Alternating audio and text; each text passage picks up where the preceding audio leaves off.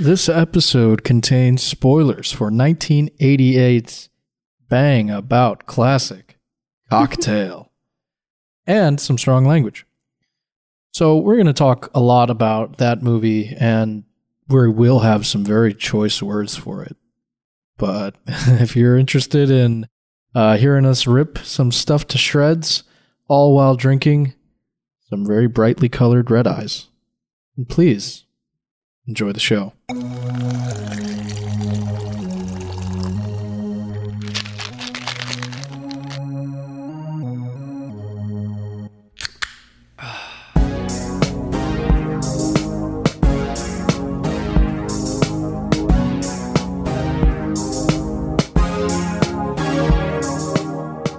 Coughlin's Law number 666.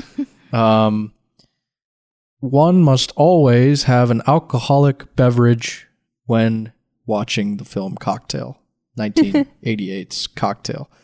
A good way I like to remember this is with a little poem.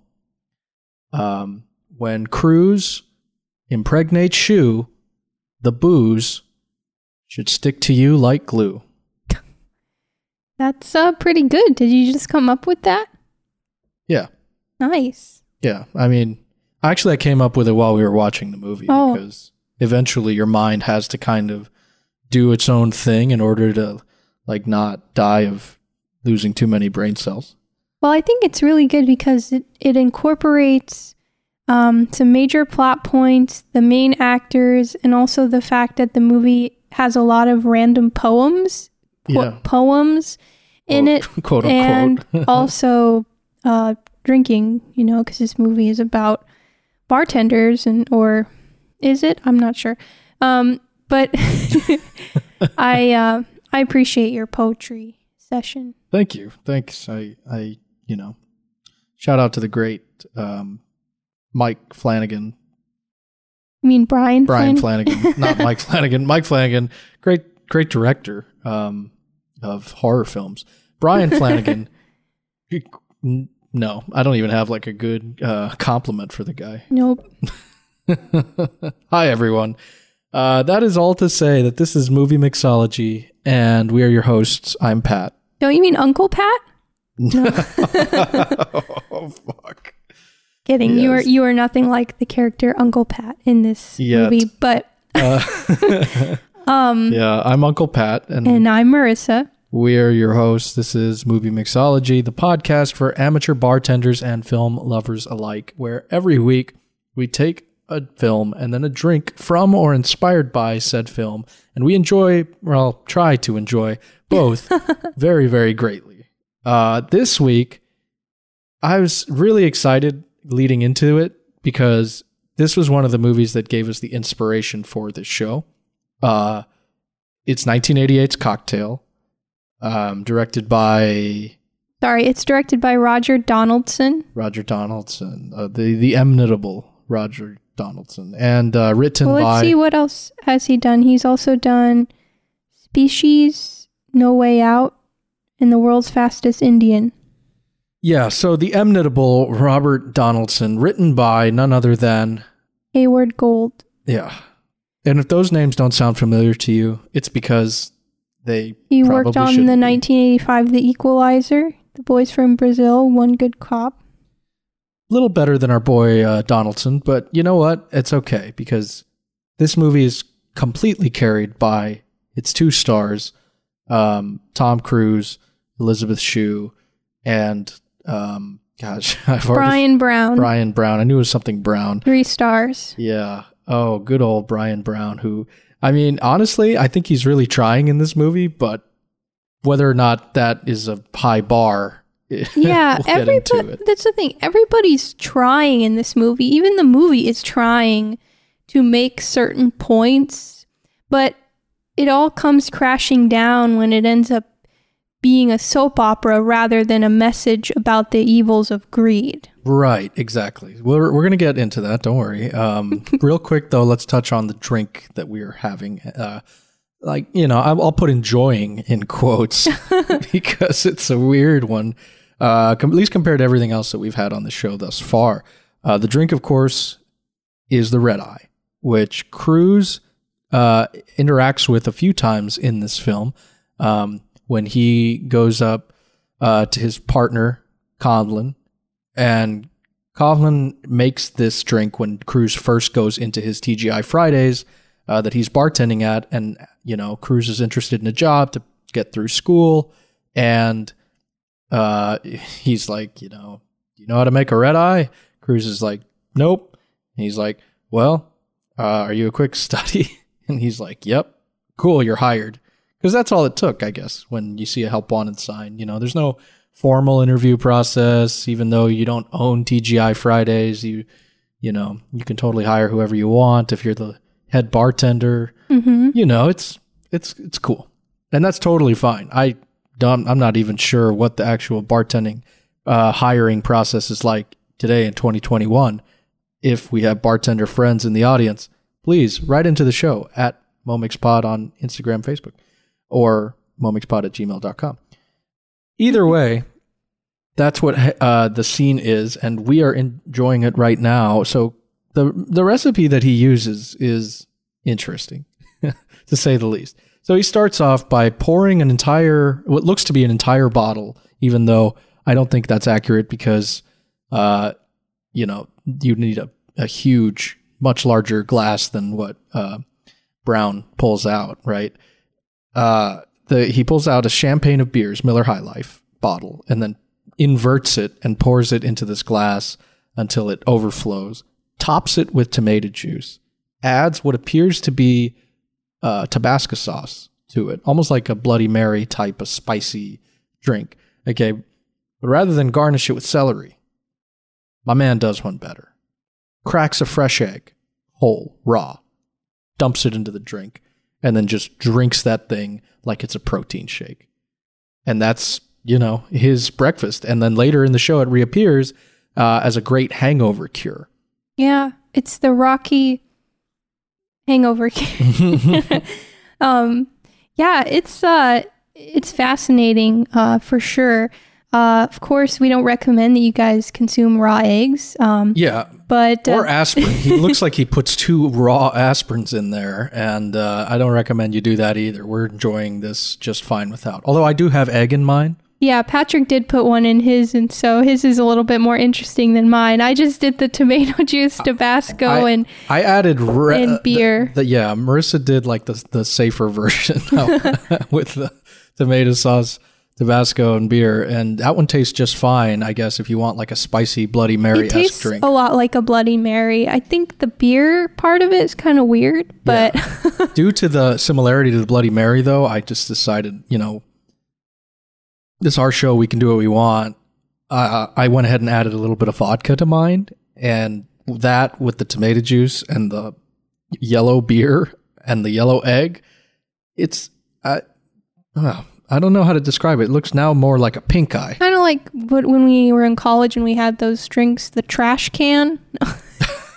Just put all this shit in there. No, we recommend that, of course, you guys be safe and all that. But this drink is funny because he puts so many different things in it. And then in the movie, it looks so gross. It does not look as appetizing, especially when you consider the environments that he's doing it in, right? Like there's the bar in the middle of the day, right before, bar opens and starts the shift. So that like he's got this like mentality of like, yep, better get drunk for my job of, serving alcohol to people.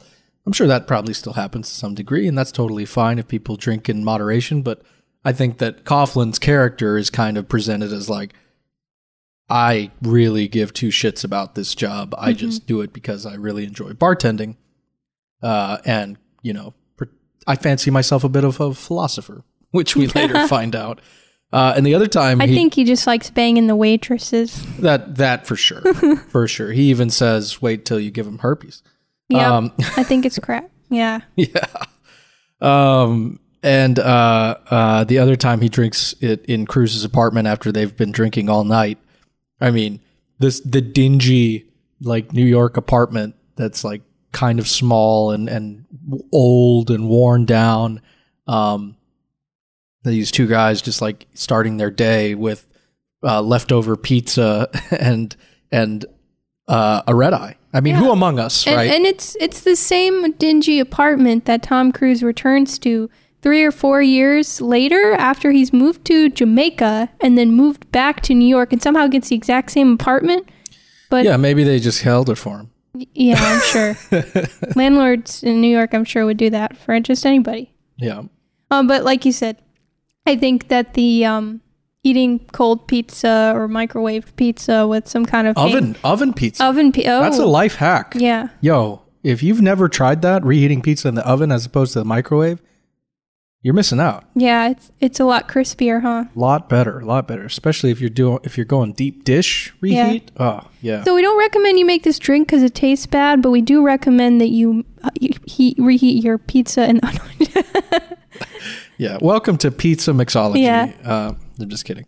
But it was fun to make it though because I like I don't think it tastes completely horrible. I mean, you're right. It does taste kind of like the Bloody Mary, and I love tomatoes, so the tomato juice thing I'm a fan of. I'm just not sure how I feel about mixing it with beer.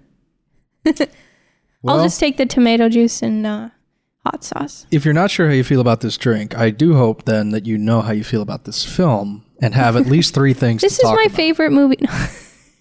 Jesus. Coming out of right the gate. next to The Dark Knight, right below Heat, we have... I think we just got canceled. Oh, God. Yeah, so let's get to why this is my favorite. I am joking. Please know that I'm joking. This is a terrible movie, but I am going to try to draw as much out of it as I possibly can, because that's sometimes the best thing about bad movies is you can have a lot of fun rewatching them and thinking about why they're so bad. So certainly. Let's do that in Triple Shot. It's time for Triple Shot. All right, so now we're going to talk about our favorite or non-favorite, or just 3 things that we want to talk about this movie. Am I going first this time? I think yes. I guess it doesn't really matter each time if we switch off or I've not, kind of because we're stopped each keeping going to track. get in 3 things. So yeah, it's okay. I'll just go. Look, okay. Yeah, look. You can dare me to go first, and I'll go first, because when a guy lays down a dare, you gotta take it. Oh my gosh. Yeah, that is one of the messages the of this best line probably in this movie, because it's so stupid. I don't think you understand. Like, when a guy lays down a dare, you have to take it. Fellas, where you at? Yeah, you just have to. I mean, even if it upends everybody's life. So this is it's like such a bro move. Okay, all right, I'm getting off track. So where do I even start? Okay, I guess I'll start big picture, and then we can get narrow from there. Okay, So and I'll do the opposite. I'll start very, very specific and then get very broad. Okay, my first big point about this. Okay, so this movie is obviously trying to be about the dangers of greed. I mean, a lot of good 80s movies kind of have this message, because in the 80s you did have a lot of that get rich quick kind of mentality, where a lot of people thought that they could just get rich quick if they just read enough books about getting rich quick. And in this movie, even our main character, Brian Flanagan, he's reading all of these books, trying all these things to get rich quick. He's obsessed with the idea of owning his own successful business right out of the bat as a young guy. And that's like his driving force, and he's willing to do anything. And also he, really kind of looks up to Doug Coughlin as like an older mentor to him. And he's willing to do things to sort of boost his ego and boost Doug's impression of him, even if it is bad for Brian's own life. And, so a lot of this story kind of shows how all of the negative consequences that can come from the mentality of being so obsessed with money, and that being your only driving force in life, and then that kind of go mentality without taking a step back and looking at everything that you're doing, you know, and just kind of trying to work hard, party hard. I don't know. And that could be a good movie, like showing how that affects people. But this, well, they made that movie. It's called Wall Street. Yeah, exactly. But this movie completely messes that up by going for that tone throughout, but then at the end of the movie, turning it into a soap opera, and then also making it so our main character, who is completely shitty guy, Brian Flanagan, becomes like, has a happy ending, you know? And it kind of takes away from all of the serious messages that they were trying to posit earlier in the movie about the dangers of this kind of mindset. And rather than showing us a real character examination and something that could be interesting, it all falls apart. And, you know, I will say, like, I think that they were trying to go for a serious message with Doug Coughlin, I'm going to give out a spoiler now, committing suicide and losing his life. That's a very tragic and sad message and sad occurrence in the movie. But I think that when they show it in this movie, which this movie is so silly throughout and just so soap opera-y, you know, it takes away from the message. Like, it could have been a very serious and a very stark moment in the movie, and it could have had a big impact on audiences. But I think that it was sort of wrong of them to stick that into the middle of an otherwise completely trashy movie, you know?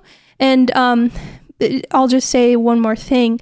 I think that overall, you know, when you put all of those together, it's like this movie, I think, does try some ways to be serious and to have those messages about these young people and the generation above them trying to succeed in this uber, like, you know, go get rich mindset and struggling with that. But ultimately it fails that objective and just leaves you feeling like this is completely silly, especially because they treat, you know, the women characters in this movie terribly. The main characters suck and are terrible. It's just terrible. And then, but at the very end, you know, what do we get? We get Brian Flanagan, a big asshole, having a happy ending. And I just don't think that's a great message. Not at all. It's one of the things that's aged the worst, especially in regards to how the tone of this movie being inconsistent. Yeah. Definitely, like, because that's kind of the main takeaway I got from all that. And that's the word. I think that's a great word to sum it up. Yeah. But the tone of the movie doesn't have any necessarily thing to do with the message, except when it's so startlingly not consistent and all over the place. The movie hops around from, you know, like kind of dramedy reality bites style slice of life at the beginning to like just full on comedy in some points in Act 1 to romantic comedy-esque to just full on soap opera drama, you know, with some shades of crime drama in there, like at the very end, and then ending kind of like a comedy. It's so, and that doesn't even begin. I feel like there's probably a few other tropes in there that I'm just not even hitting on, but it's so startlingly inconsistent that you end up thinking, okay, so what is the message of this movie? Am I just supposed to take this movie at face value? Does it even have a message? Am I just supposed to, like, you know, be charmed by Tom Cruise and Elizabeth Shue? And if so, then, like, if there's no underlying message, right, then you kind of just have to be like, oh, well, then I'm just going to take the things that are happening on screen and try to enjoy them. But the thing is, those things happening on screen have aged terribly. Yeah. Have aged so horribly. Like, you can take an old movie that has, like, an incredible message and probably overlook things that, you know, were of the time and have not aged well because, you know, thankfully we've evolved since then. At the time we didn't. But if the movie still has a good message, I tend to look past that and still appreciate it as a different work of art, right? This is like the exact opposite of that situation, though. This is so bad.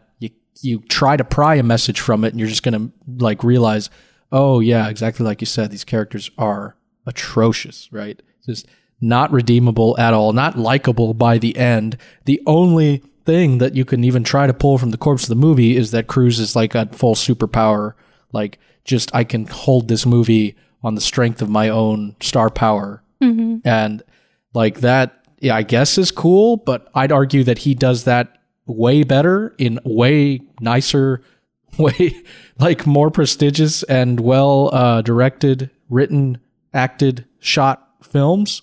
And I'd argue Cruise is powerful even today in terms of being like one of the last tried and true movie stars that can get anything made that he wants, and people will go see a movie just because he's in it. And let me tell you, I would trade this movie for like a million other things. Like I would trade this for A Few Good Men too, even though that doesn't make any sense. Like that's how desperate for this to not be in his filmography I am, because I think it's just kind of a stain on it, to be honest with you. Yeah, I think it is a stain, and I think though, like you said, it shows kind of the star power that he has, that this movie could still be a big kind of a big movie and have I don't even know if it really has a legacy, but it is kind of like a blockbuster movie. I think in a way. It's been on every like bartender, like drink related movie. It does have a weird legacy, almost not quite cult status, I don't think, but like definitely like if you are of a certain demographic, you want to watch this movie, which is to me like not great. And the fact that this movie was a hit also has not like aged well. Also, fun fact, Touchstone Pictures made this film, and Touchstone was owned by Disney. So no wonder the women are treated badly. Yeah. Disney didn't start making compelling female characters until modern times, right? Yeah. But yeah, that is not surprising. That's funny though. Okay, so what is your second shot? First shot. Yeah. My first shot is, trying to jip me out of a shot there. What is your third shot? My first one is way more micro than the big topic shit we just discussed. It is in regards to my namesake for this episode, Uncle Pat. So at the beginning of the film, Cruise is getting out of the army. Or the military. I'm not sure it has established which branch, but he's definitely getting out of the armed forces, moves to New York, and meets his Uncle Pat, who owns a bar somewhere in New York City, I believe Queens. And, he like basically asks him for advice on how to get started and run his own business. His desire would be to run a business like his Uncle Pat. I think his Uncle Pat is kind of a effed up role model for him. Let me just say a few things about this whole setup, right? First off, if you look closely, everything you need to know about Uncle Pat as like a character is in the like surrounding bar, right? He's got a bunch of like New York, like Mets and Knicks and all these like themed New York sports teams. Should tell you what you need to know. The fact that none of those teams have been very successful in professional sport should kind of tell you that this guy probably doesn't really know much about success. I don't know if that was intentional foreshadowing. Maybe he's just loyal. Maybe he's a homer. But okay, so then you got that. On the TV, he's watching college football, and I couldn't help but notice that one of the scores that popped up on the screen was number 13th ranked Arizona State is losing to Washington, University of Washington, 27-14. And wow, let me just say, I took offense to that. I took that so personally. ASU is our alma mater, and full disclosure, they've been ranked like one time since we attended there. And or at least they've been in the top 10 or top 15 like one time. So to see them that ranked that high and still losing to fucking Washington, I mean, come on. You should know better than to go into Uncle Pat's place if that's like an omen. You just right? go in there, you walk right out. Yeah.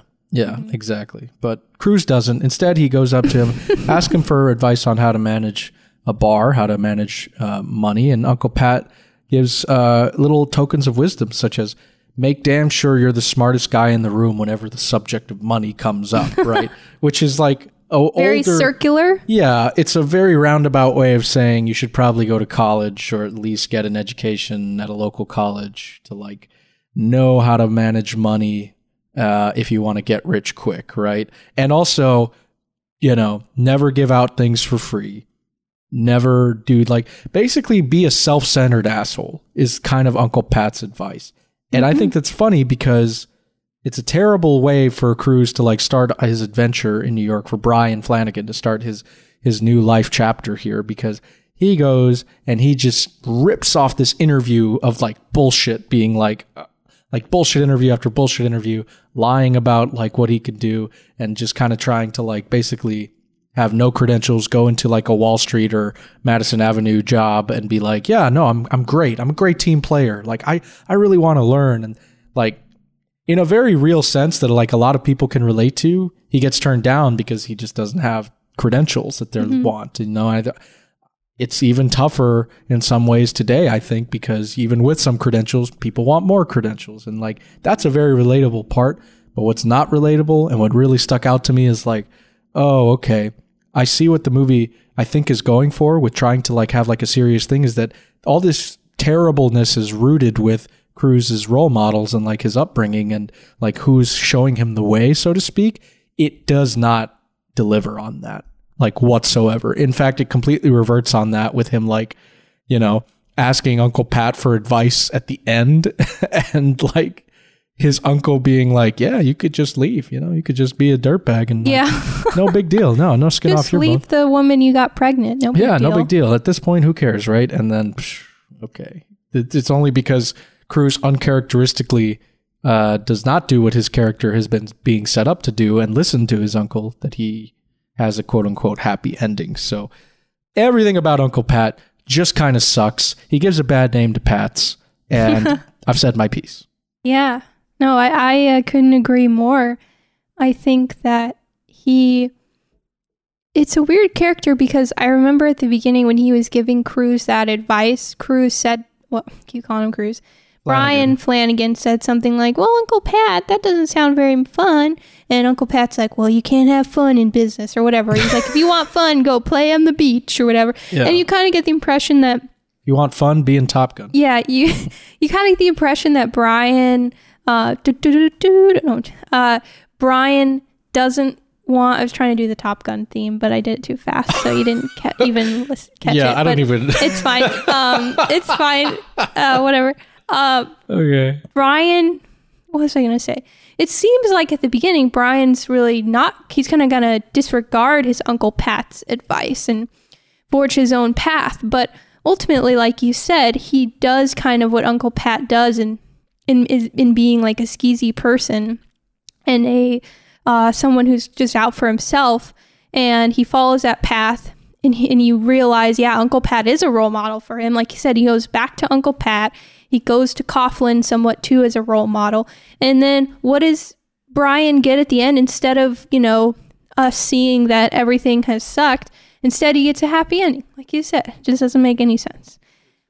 But yeah, I think for my second shot, I kind of want to talk a little bit about, I want to talk a little bit more about, I guess, Brian's character and how, at the end, like you said, he's kind of coming around and he wants to talk to Jordan, who's the girl that he cheated on and got pregnant. It's a horrible story, but he wants to try to win her back, I guess. He's realized the error of his ways.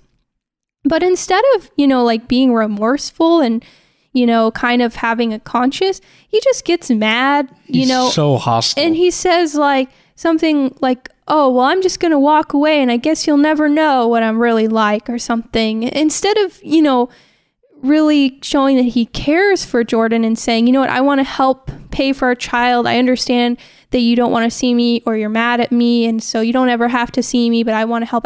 Like, instead of that, if he truly cared for her and was being remorseful, he just is still this cocky asshole guy who's like, I'm walking out of your apartment now, I'm going to rip up your dad's check, and you'll just never know how great I am. And then at the end, he comes back, he literally like fights the butler and stuff. Oh my God. Yeah. And the doorman. Yeah, that scene is terrible too, because all these guys are like pushing around Jordan Mooney, who's a pregnant woman.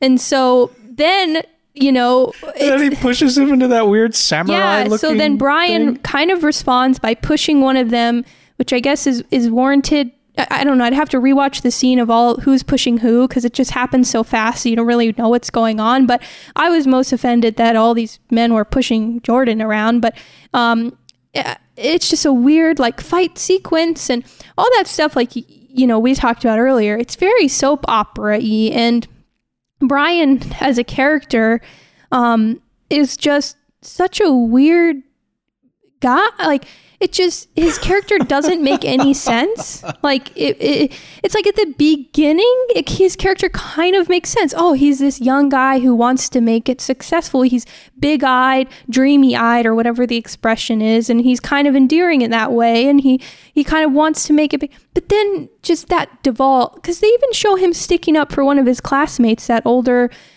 mom that he had in class. Yeah, she wanted to be the Donald Trump of cookie store. Yeah, that bit was good. That's another thing that's aged terribly. Yeah, well, they wanted to. I think the bit about him, sticking up for her in class is, trying to show you that he's like this kind of. He has feelings. If you've never seen Cocktail, real quick, that scene is like this cartoonishly evil, like finance professor or whatever at this New York college, being like, you're getting an F. You get an F. Like, literally, that, like, his voice is like just so smarmy and gross and nasally, because this is like so just cartoonishly evil for a somewhat serious topic of the movie, and he's just making fun of all these students, including Cruz, and Cruz is I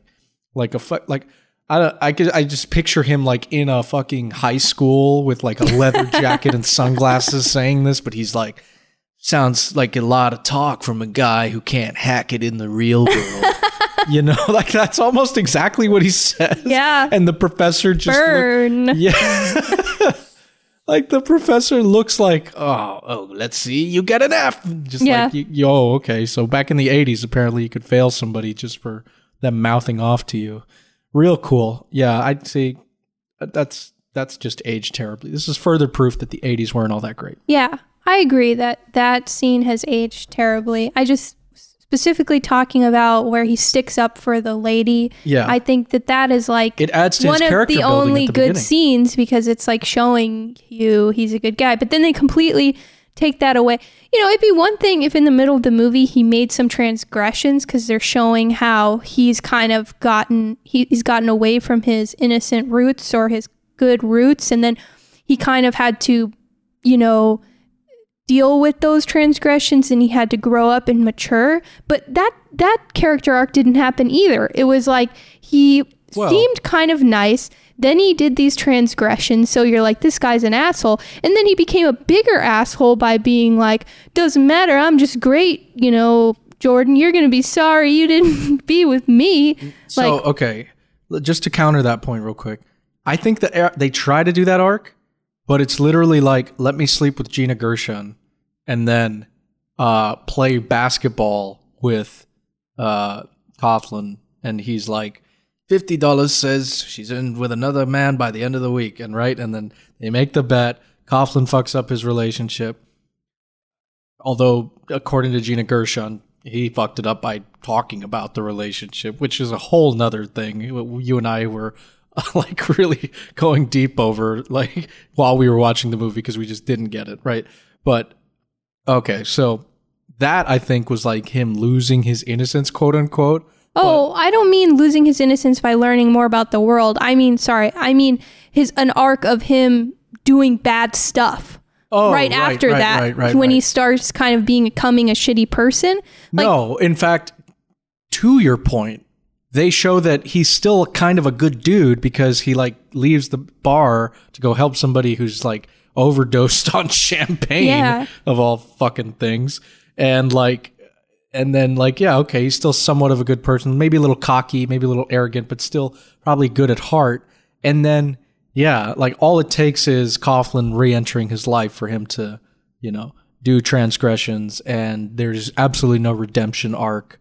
Like, I think they want you to feel sympathy for him with Bonnie, and then you just don't. Yeah, I think you put it perfectly. It's like, you know, if they had him doing shitty stuff in this movie, you know, that could have been a good character story if then he had to come to grips with the fact that he was doing shitty stuff. But I don't think he ever really did. I think he felt somewhat bad, but not really, because he was still a jerk to Jordan when he went to her apartment, to when he went to her parents' apartment. Yeah. He never really realized, like, I'm a shitty person. He just kind of got everything that he wanted. And that storyline... Did he, though? Because he can't make it with his best friend's old lady. Oh, yeah. Just remember that. Well, the sacrifice he made. Oh, right. Yeah, and that's in the whole... I know you already got into some of it with the Gina Gershon character, Coral, but that, you know, is possibly one of my other shots, is just talking about how he gets with 4 different women in this story in this, like, weird, disjointed way. But yeah, that's a whole other discussion, so. Yeah, well, I mean, let's be real. 80s Cruise, kind of a cutie. I mean, yeah, I'm not specifically talking about his ability in that it surprises me. My man could pull. I'm not talking about that. I'm talking about the way that, like, each relationship is portrayed is super strange. And that's something you and I talked about when we were watching. All right, okay. Well, totally agree, but let's talk about the other big character in this movie that they try to have some statement about, because this was the 80s, so you can't have characters like Elizabeth Shue getting any time to shine. She's just a plot device. Mm-hmm. They do, however, invest some time with Coughlin. Mm-hmm. So here's some great quotes that I wrote down. All right, ready? Beer is for breakfast around here. Drink or be gone. Yeah. Amazing line. And he gets all the best lines in this movie because he fancies himself this, like, philosopher, poet, writer, frat boy. Yeah, writing type, you know, like the kind that Cruise wants to emulate. More on that in a second. I think it's best summed up with the line, "The bartender is the aristocrat of the working class." I think somebody wrote that on a napkin and then, like, threw it at a fucking Touchstone executive and they were like, make this movie. I think you're right. That's what happened, right? My personal favorite line is near the end of the film where he goes, proctologist dream in here. What? Wall-to-wall asshole. Like, that's kind of funny. Come on. Like, if the movie was just that, of him being like a smartass the whole time, rather than, like, you know, I don't know. I feel like this movie works better if you try to make him like a hilarious second lead, like a Will Ferrell type, like in a comedy, like Will Ferrell, old school, just bits, just jokes, just funny. That would have been great. Instead, they try to make him like Gene Hackman in fucking The Firm, right? Like, they try to make him this, like, really complicated character, and it just does not hit at all. Mm-hmm. And you don't really feel that bad at the end when he dies, because he, I think it's because the movie tries to say that it's a message about, like, how getting what you want doesn't always lead to happiness, or material wealth does not always lead to happiness, and et cetera, et cetera. Like, he marries his wife for her money to help set up his dream bar, but then he's not happy because he's not in control, and his wife's kind of, you know, just sleeping around. It seems like it's implied that she is anyway. And that's, I think, what the movie's going for. Doesn't work on any, in any of those respects. And so at the end, when he dies, you're just kind of like, man, that's a really nice bottle of freaking cognac or whatever that he wasted. And it's a damn shame, especially when, like, they try to almost, like, play off his death as like a tragic, like, passing, and then he's writing letters to Cruise, and Cruise reads his letter, and he's still being a smartass. Like, are you kidding? Like, the tone, it goes back to that, like, completely asynchronous tone that you just cannot fucking vibe with if you like movies that are consistent and have something to say, right? This movie doesn't have anything to say. And as a result, like I said at the beginning, you just have to take everything at face value. But when the face value has aged terribly and is not that interesting, you're like, oh, geez, it's a waste of an hour and 40 minutes. You know what's interesting, and I think that I caught this rewatch as opposed to the other times we've seen this. Coughlin is kind of like a general to Cruise. You know, Cruise just gets out of the military and needs like that sort of like regimented like lifestyle of like getting up, go to school, go to a job, work on dream, right? Mm-hmm. Maybe, you know, I guess he can't, but he tries a few times to, you know, snuggle in a relationship in there, but he can't. It doesn't vibe with the regiment that he's got going. And I thought an interesting line that was like, it's played for a laugh, but I think it kind of adds some weight to this analogy, is when they are bartending together. It's during the Addicted to Love scene, you know, when like Cruise, for those of you guys who haven't seen, is like bartending. Robert Palmer's Addicted to Love is playing, and he's like turning down the stereo so that the whole bar can sing the chorus a little bit. It's a cool scene. It's like one of the few scenes that works because Cruise is just being, you know, hella charming. But Coughlin is like noticing the Cruise is like, you know, eyeing one of the patrons of the bar who's definitely checking him out too. And Coughlin goes, "Stay in formation. Her old man is coming right in behind her." And like, stay in formation is like such a, like, it just invokes such a military kind of thing. And the way that he like gives him commands and orders, and he's just like, "Young Flanagan, come here." Like he's like a pirate captain almost, you know? Yeah. That's such a great point. It's like he's giving him this regimented lifestyle or showing him how to do this, but it's ironic because the lifestyle is actually destructive and not like a very, you know, pick yourself up kind of life. It's more like, as we see in the movie, tries to get at a destructive kind of lifestyle. It's like, yeah, it's like Cruise was like a fucking British sailor in the 17th century who gets conscripted to become a pirate, and then he's like, oh yeah, no, this is way better. Like, you know? And I would watch that movie 50 times out of 100. And the other 50 times I would watch you know, Mission Impossible again, and then never watch Cocktail again. I don't know. I think this is a great movie to watch at least like once, maybe twice every week. Oh, God. This is a tired bit by now. Don't worry, I'll watch it tonight later. Fucking if you go to bed. No. So what's your final shot?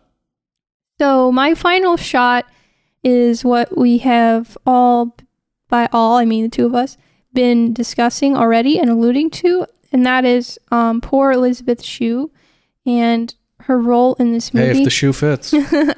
So she plays a character named Jordan Mooney, and this character, you know, she's a really good actress, so you've got, you know, she's kind of an interesting love interest for Tom Cruise's character, but then Brian does her dirty because he wants to do this bet, I guess, and then he tries to explain that to her rather than just apologizing, and he's like, if a guy lays down a dare, you gotta take it. Yeah, it's so dumb. And then she's like, oh, guess what, I'm pregnant. And then it just devolves from there. He continues to be an asshole, and he stalks her parents' apartment, and there's all those weird fight sequences, and then Jordan ends up going with him and being like, Daddy, I'm sorry, but I love him. And then at the very end, she's making jokes about herself getting fat, and it's just really degrading for all of womankind, and it's too bad. And then the rest of this movie, there are three other, like, I guess, kind of side female characters that Brian engages with. There's the first girl, Bonnie, who I always forget about. Even when you were talking about it, I was Coral, not Bonnie. Oh, Coral, yeah. I always forget about, and even when you just brought her up, we just saw the movie yesterday, but I forgot that she was in the movie again, because this movie is so spread out and fragmented that you forget there's like all these different chunks of things that happen. But yeah, at the beginning, Tom Cruise is with her. That relationship doesn't really make sense. Okay, real quick, just quick sidebar. Gina Gershon, great actress. I think she's awesome in literally anything but this. I mean, she's amazing in Showgirls, Bound, Face Off. She has an incredible run in the 90s, right? She's in that show Riverdale, when she's good in that. I think she was in another show, right? Like, I think it's called Rescue Me, that show with Dennis Leary that was on FX for a long time. Never saw it, but I heard it was decent. Point being, like, she's so underutilized as just this, like, quick and easy, like, reporter from, that Cruise just goes in and out, like, literally and figuratively, I suppose.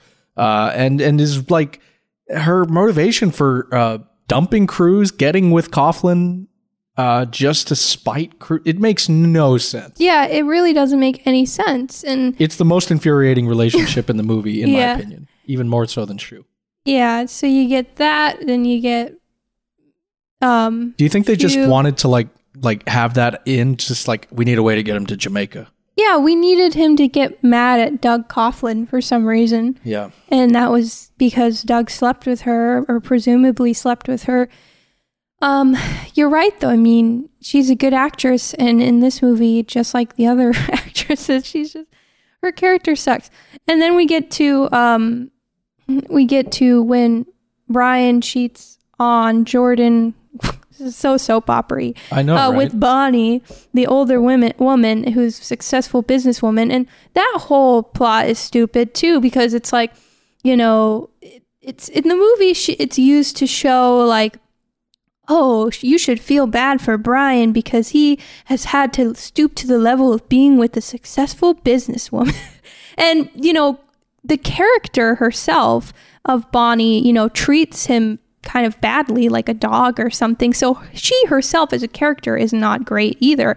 But I think the premise of, saying that, successful business women suck, or whatever this movie's trying to say, all the female characters suck. Yeah. And so every time I watch it, they all make me laugh because these poor women actresses had to play these parts. You didn't even get to Pocahontas. You didn't even get to Coughlin's wife. Oh, yeah. Yeah, because then also, see, I forgot about that too. It's hard to keep track of all of these people.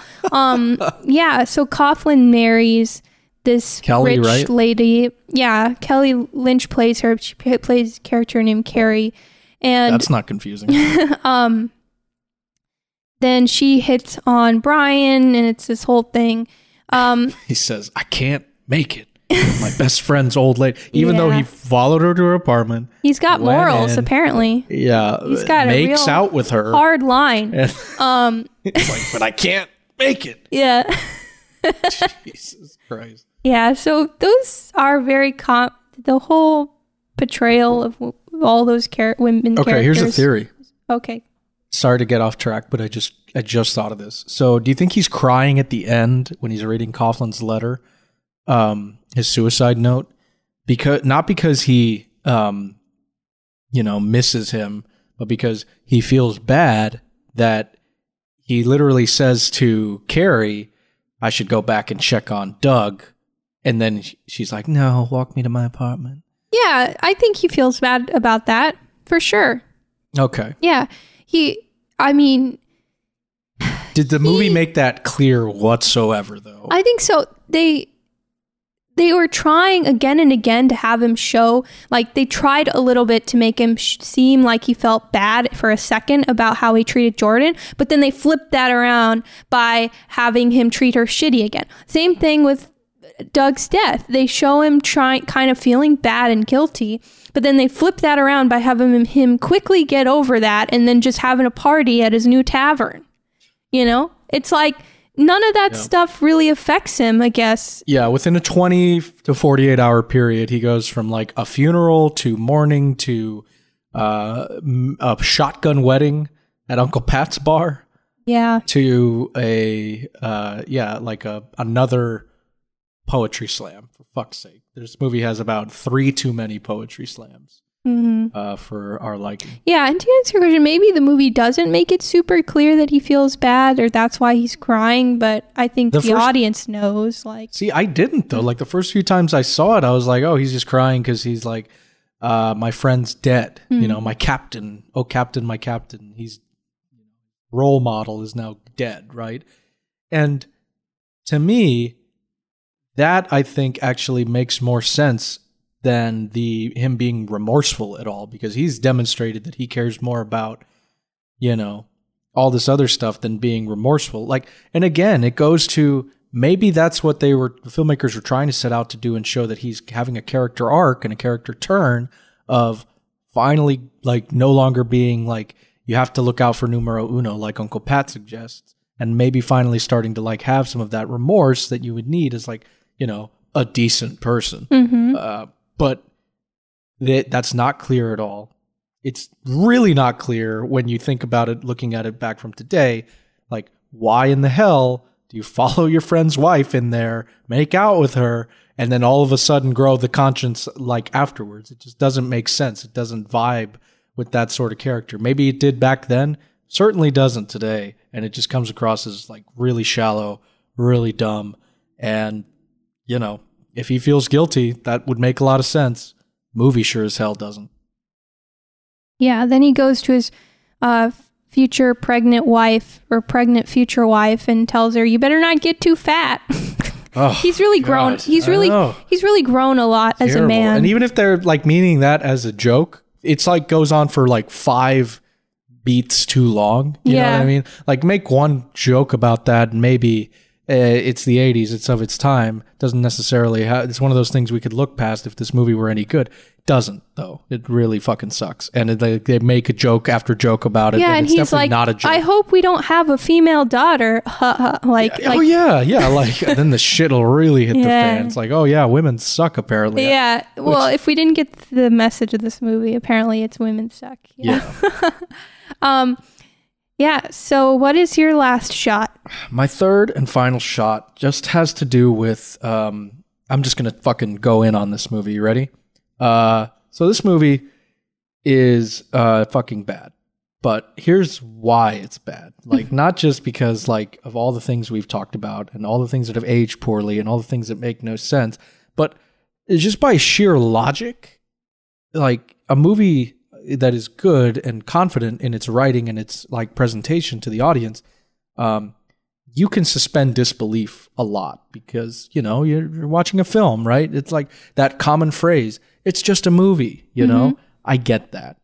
But a really good movie should have a sense, a finger on the pulse of how much it's asking the audience to trust it and how much it's asking the audience to like basically be like, I don't know, just like, just be like if a movie is asking the audience to constantly just be like, shoulder shrugged, I don't give a fuck, just enjoy the movie with Tom Cruise. I don't know why, you know, the movie is like a fucking New Yorker, but I guess if it's set in New York, it is. So that is what it's asking us to do, I think. Yeah, just fucking enjoy the movie, eh? Yeah. Yeah. All right. So the point being in that is that like I cannot get over the hard turn to soap opera-iness. Like, I think the reason a soap opera is like it is because it's not asking you for a lot. I think the target, you know, audiences for soap opera, or like the target mood that you're in, you can totally like movies and like soap operas and teen soaps, whatever, right? Totally fine to like it. I've enjoyed a fair share myself, but I know what I'm watching when I do that. When I watch that in a big budget movie with movie stars, it's so freaking hard to like have that in my mind. Like, maybe if a movie star is like on a soap before they become big and they're just like trying to do it. I mean, there's a reason that people don't continue to do that. It's not as fulfilling. It's not as artistically challenging and pushing the medium forward. It's just like entertainment for entertainment's sake. Goes back to that. You just got to take it at face value, right?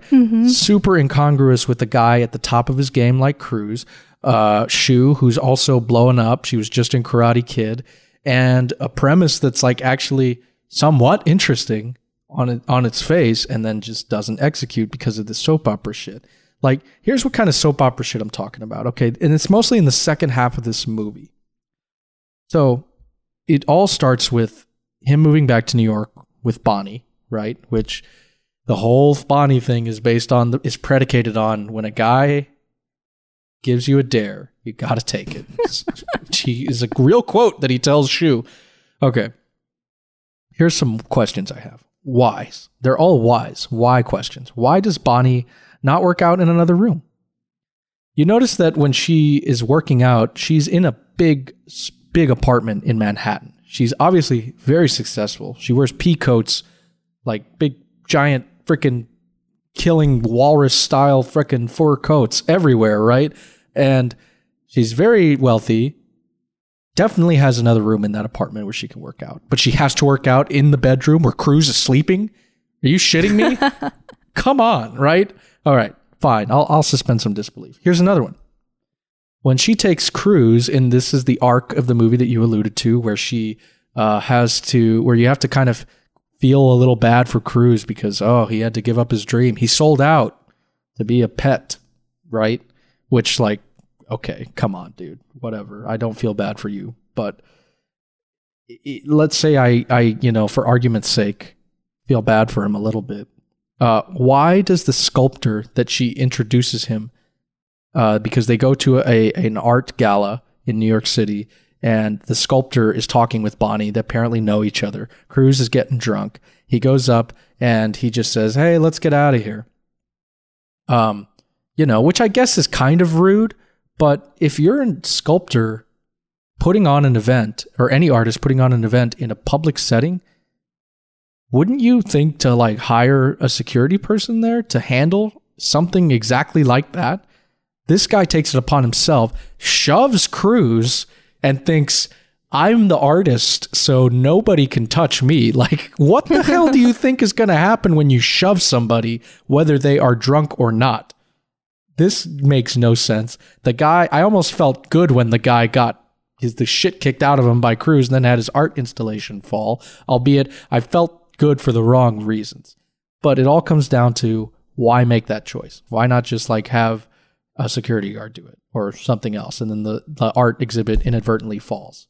Then you understand that Cruz is being belligerent. I think, and the answer is even more soap opera-y. I think that we're made to believe that artist had a crush on Bonnie, and he was jealous of her being with Cruz, and Cruz kind of picked up on that and said something kind of snarky to the artist. The artist is emotional and retaliates and pushes him. All very soap opera-y. I think that'd be the only way that makes sense. Yeah. Which really sucks. Okay, here's another one. So right after that scene, Cruz goes to try and reconcile with Elizabeth Shue at a diner that she works at. And Cruz is like waiting to make his move to like reveal himself to her. And she's waitressing, which is an incredibly hard job, especially in a busy diner. Here's what I don't understand, though. We understand it's a tough job. Most people, I think, do.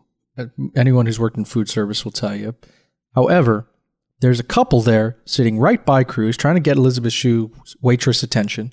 And they say, "Ma'am, we have theater tickets," which is the most infuriating line I think I've seen in a movie in years, because why the hell are you going to a sit-down restaurant in New York City right before theater tickets? And why is that anyone's problem but your own? Like, go to a fucking McDonald's. Those people are entitled.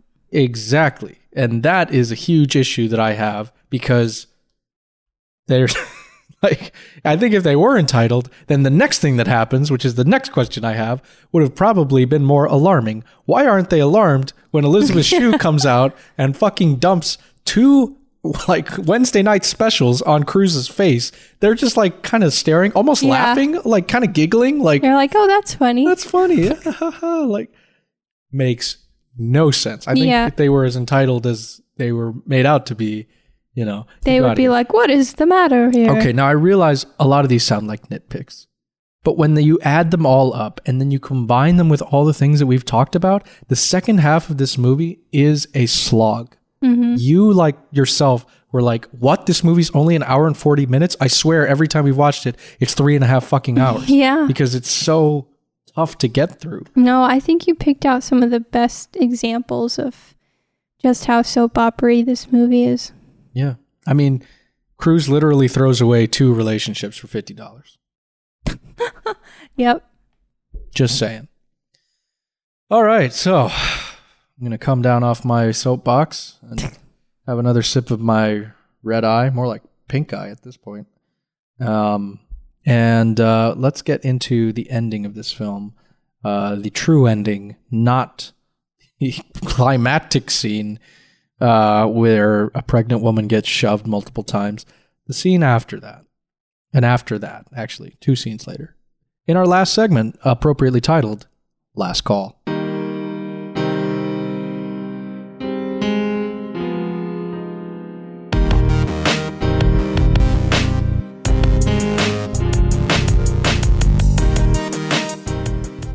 All right. So last call, we talk about the endings of films, why, sometimes things mercifully end, and why directors decide to go with certain ways to end the film. And you kind of hinted at this already, but let's dive deep into the final scene of this movie. So we get a poetry slam. It's a time skip, right? Cruise and Shu get married. They make fat jokes. Then, after an undetermined amount of time, but less than 9 months because Shu is still pregnant, they are running a bar. How they managed to get a fully packed bar within that 9-month span in New York City? Wait, isn't this the night of their wedding? Because isn't Shu wearing a wedding dress? Or No. is this after that? This is after that because they've opened Flanagan's, a new bar. Oh, okay. In my mind, I just put those 2 scenes The together. wedding takes place at Pat's bar, Uncle Pat's okay. bar, and with all of the, the characters we cared so much about, like Pat's regular that often, gets in funny banter with him, or Eddie. the waitress, Eddie, or the waitress that like flirted with Cruz and said like, and he called her a bitch, and she was like, yeah, I am a bitch. Like, Yeah. oh, all those fan favorites, right? They come back. Okay, so then we go to Flanagan's bar, the new bar that Cruz has opened up, and he is the owner, yet also still bartender. And inside it says cocktails and dreams, right? As a tribute to Doug, he has put up a neon sign that says cocktails and Which dreams. is another funny part we didn't talk about, that how they made a paper that said cocktails and dreams my with a God. stick figure on Yeah, it to symbolize their dream. Yeah, the hard cut from him like reading the suicide note to... Which is supposed to be sad. It's supposed to be sad, but the hard cut of like such a somber note to such a terribly made drawing. I don't know how the editor didn't think like, oh yeah, that really fucks with the tone here, but alas, that is the sad Looks like a story of this 3-year-old movie. drew a stick figure. Yeah, it's not endearing. Yeah. It's hilarious and not in a good way. So yeah, that's the story of this movie. Editor didn't care about the tone. So, like I was saying, Flanagan's bar interior night, right? We've got him making drinks for people. He's got a huge following, apparently, whether it's opening night or not, I don't know. But everybody there seems to like know the drill because somebody suggests, hey, Brian, we want a poem. And then everybody starts chanting, poem, poem. Okay. Oh. So for those of you guys never seen this movie, poetry is like one of the devices, and I guess like it's a theme of the movie, right? Because Coughlin views himself as like a philosopher poet, always speaking in these like, poetic aphorisms of like Coughlin's law and like making up these rules that nobody follows actually except him. So he thinks he's a poet, and Brian apparently like is in the wrong line of work because he's making up like poems on the spot, which, they're not great, but they're not terrible either. Like I'd say that they're very thematically appropriate, although in my opinion, a little Dr. Seussy. And he fucking starts making up a poem. The poetry topics in this movie, they include capitalism, lists of cocktails, advice to unborn children, and that's what this last one is. He's like, this poem is entitled Flanagan's Advice to His Unborn Child or something like that, which is really dumb. But everybody's like, oh, okay, that's so sweet. So he starts to, talk about his unborn child, and he, even like we said, alludes to having a daughter equates shit hitting the fan, which is probably meant as like a joke, being like, oh, I'm going to be an overprotective dad or something like that. But the way it's delivered is just not great. Then he finishes the poem, rapturous applause. Elizabeth Shue is like, I bet I can still scare you. It's like, why would you want to do that? But whatever. It's like, you haven't been through enough uncertainty with this fucker in your relationship. Whatever. I bet I can still scare you. Grabs him, whispers into his ear. And then Cruise, doing that movie trope of like repeating out loud, very loudly, the thing somebody whispered to you in confidence, is like, twins? Twins! And starts like, shouting twins. And everybody in the bar's like, yeah, all right. No one wants to be a father. And then Cruise says, drinks for everybody, much to the chagrin of Uncle Pat, who's like, no, you can't be a cheap bastard that way. Oh, I forgot about that. Cruise grins, cut to black, and credits. Yeah. That is the ending of Cocktail. The ending of Cocktail basically is makes me feel bad for the children that are going to be born. Like, I'm sorry that you have those parents. Yeah. Agreed. And that's really all I have to say about that. Yeah, I think that they're trying to show a happy ending is like, with enough hard work, you can follow your dreams, even in this crushing capitalist society. Although the ironic part is that, he's now a contributing member of that society, but whatever. His crew says that, basically, to Elizabeth Shue. I'm not just making that up. Like, he says, with enough hard work, I know I can do it. It's part of his pitch. His with the loan and enough hard work. Yeah, it's part of his soap opera-esque pitch to try and win her back and, like, have her run away with him rather than, I don't know, get support from a wealthy dad that, in my opinion, is definitely correctly upset that this guy who impregnated, then abandoned, or like cheated on his daughter, is like trying to get back into his life. It's so all over the place. I hate to sound like a broken record, but so tonally out of sync that you're just like, oh, okay. Well, of course Elizabeth Shue would do that because she's dumb. You can chalk this up to people are young and dumb and just make poor decisions. All right? Yeah, her character, Jordan Mooney, not Elizabeth Shue. Exactly, yeah. Jordan Mooney. Elizabeth Shue, huge fan. Go watch Cobra Kai if you haven't. Newest season. Spoilers. But yeah, I think that the directors and the writers just wanted to give it a happy ending because the tone was getting extremely dark and morose there for a minute. Bordering on teen drama, a little too hard, and then they were like, oh yeah, that's right, we made an 80s comedy, sorry. And boy did they. So that's how Cocktail ends, and I think that's how we should end our discussion of this classic film about bars and about amateur bartenders that become professional bartenders, which speaks dear to our heart, but not our cinematic taste. Yeah. So everybody go out, and if you haven't, watch my favorite movie, 1980.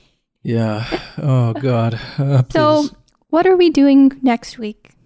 Next week, we are going to be watching the film Lost in Translation, which features Suntory whiskey, Japanese whiskey that is very, very distinct, known the world over, and in my opinion, tastes great. And the film is actually relatively famous, had some Oscar buzz in 2002-03, stars Bill Murray, Scarlett Johansson. I've never seen it. Me either. Pretty excited to watch for the first time, and we may or may not be joined by some special guests.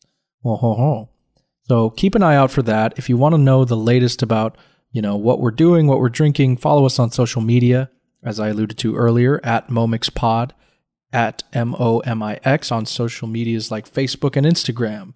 Or you can just write us a good old-fashioned email, like if you're a bartender and you love this movie because it's accurate. I'm just kidding. But if you love this movie for some reason and just want to talk about it a little bit, we love talking about it, even if we don't love the movie. So at momixpod@gmail.com is the email address for that. So that's it. Thank you, everyone, for listening, and we'll see you next time. Yep. Coughlin's Law, number 69. Don't watch Cocktail again. Thank you.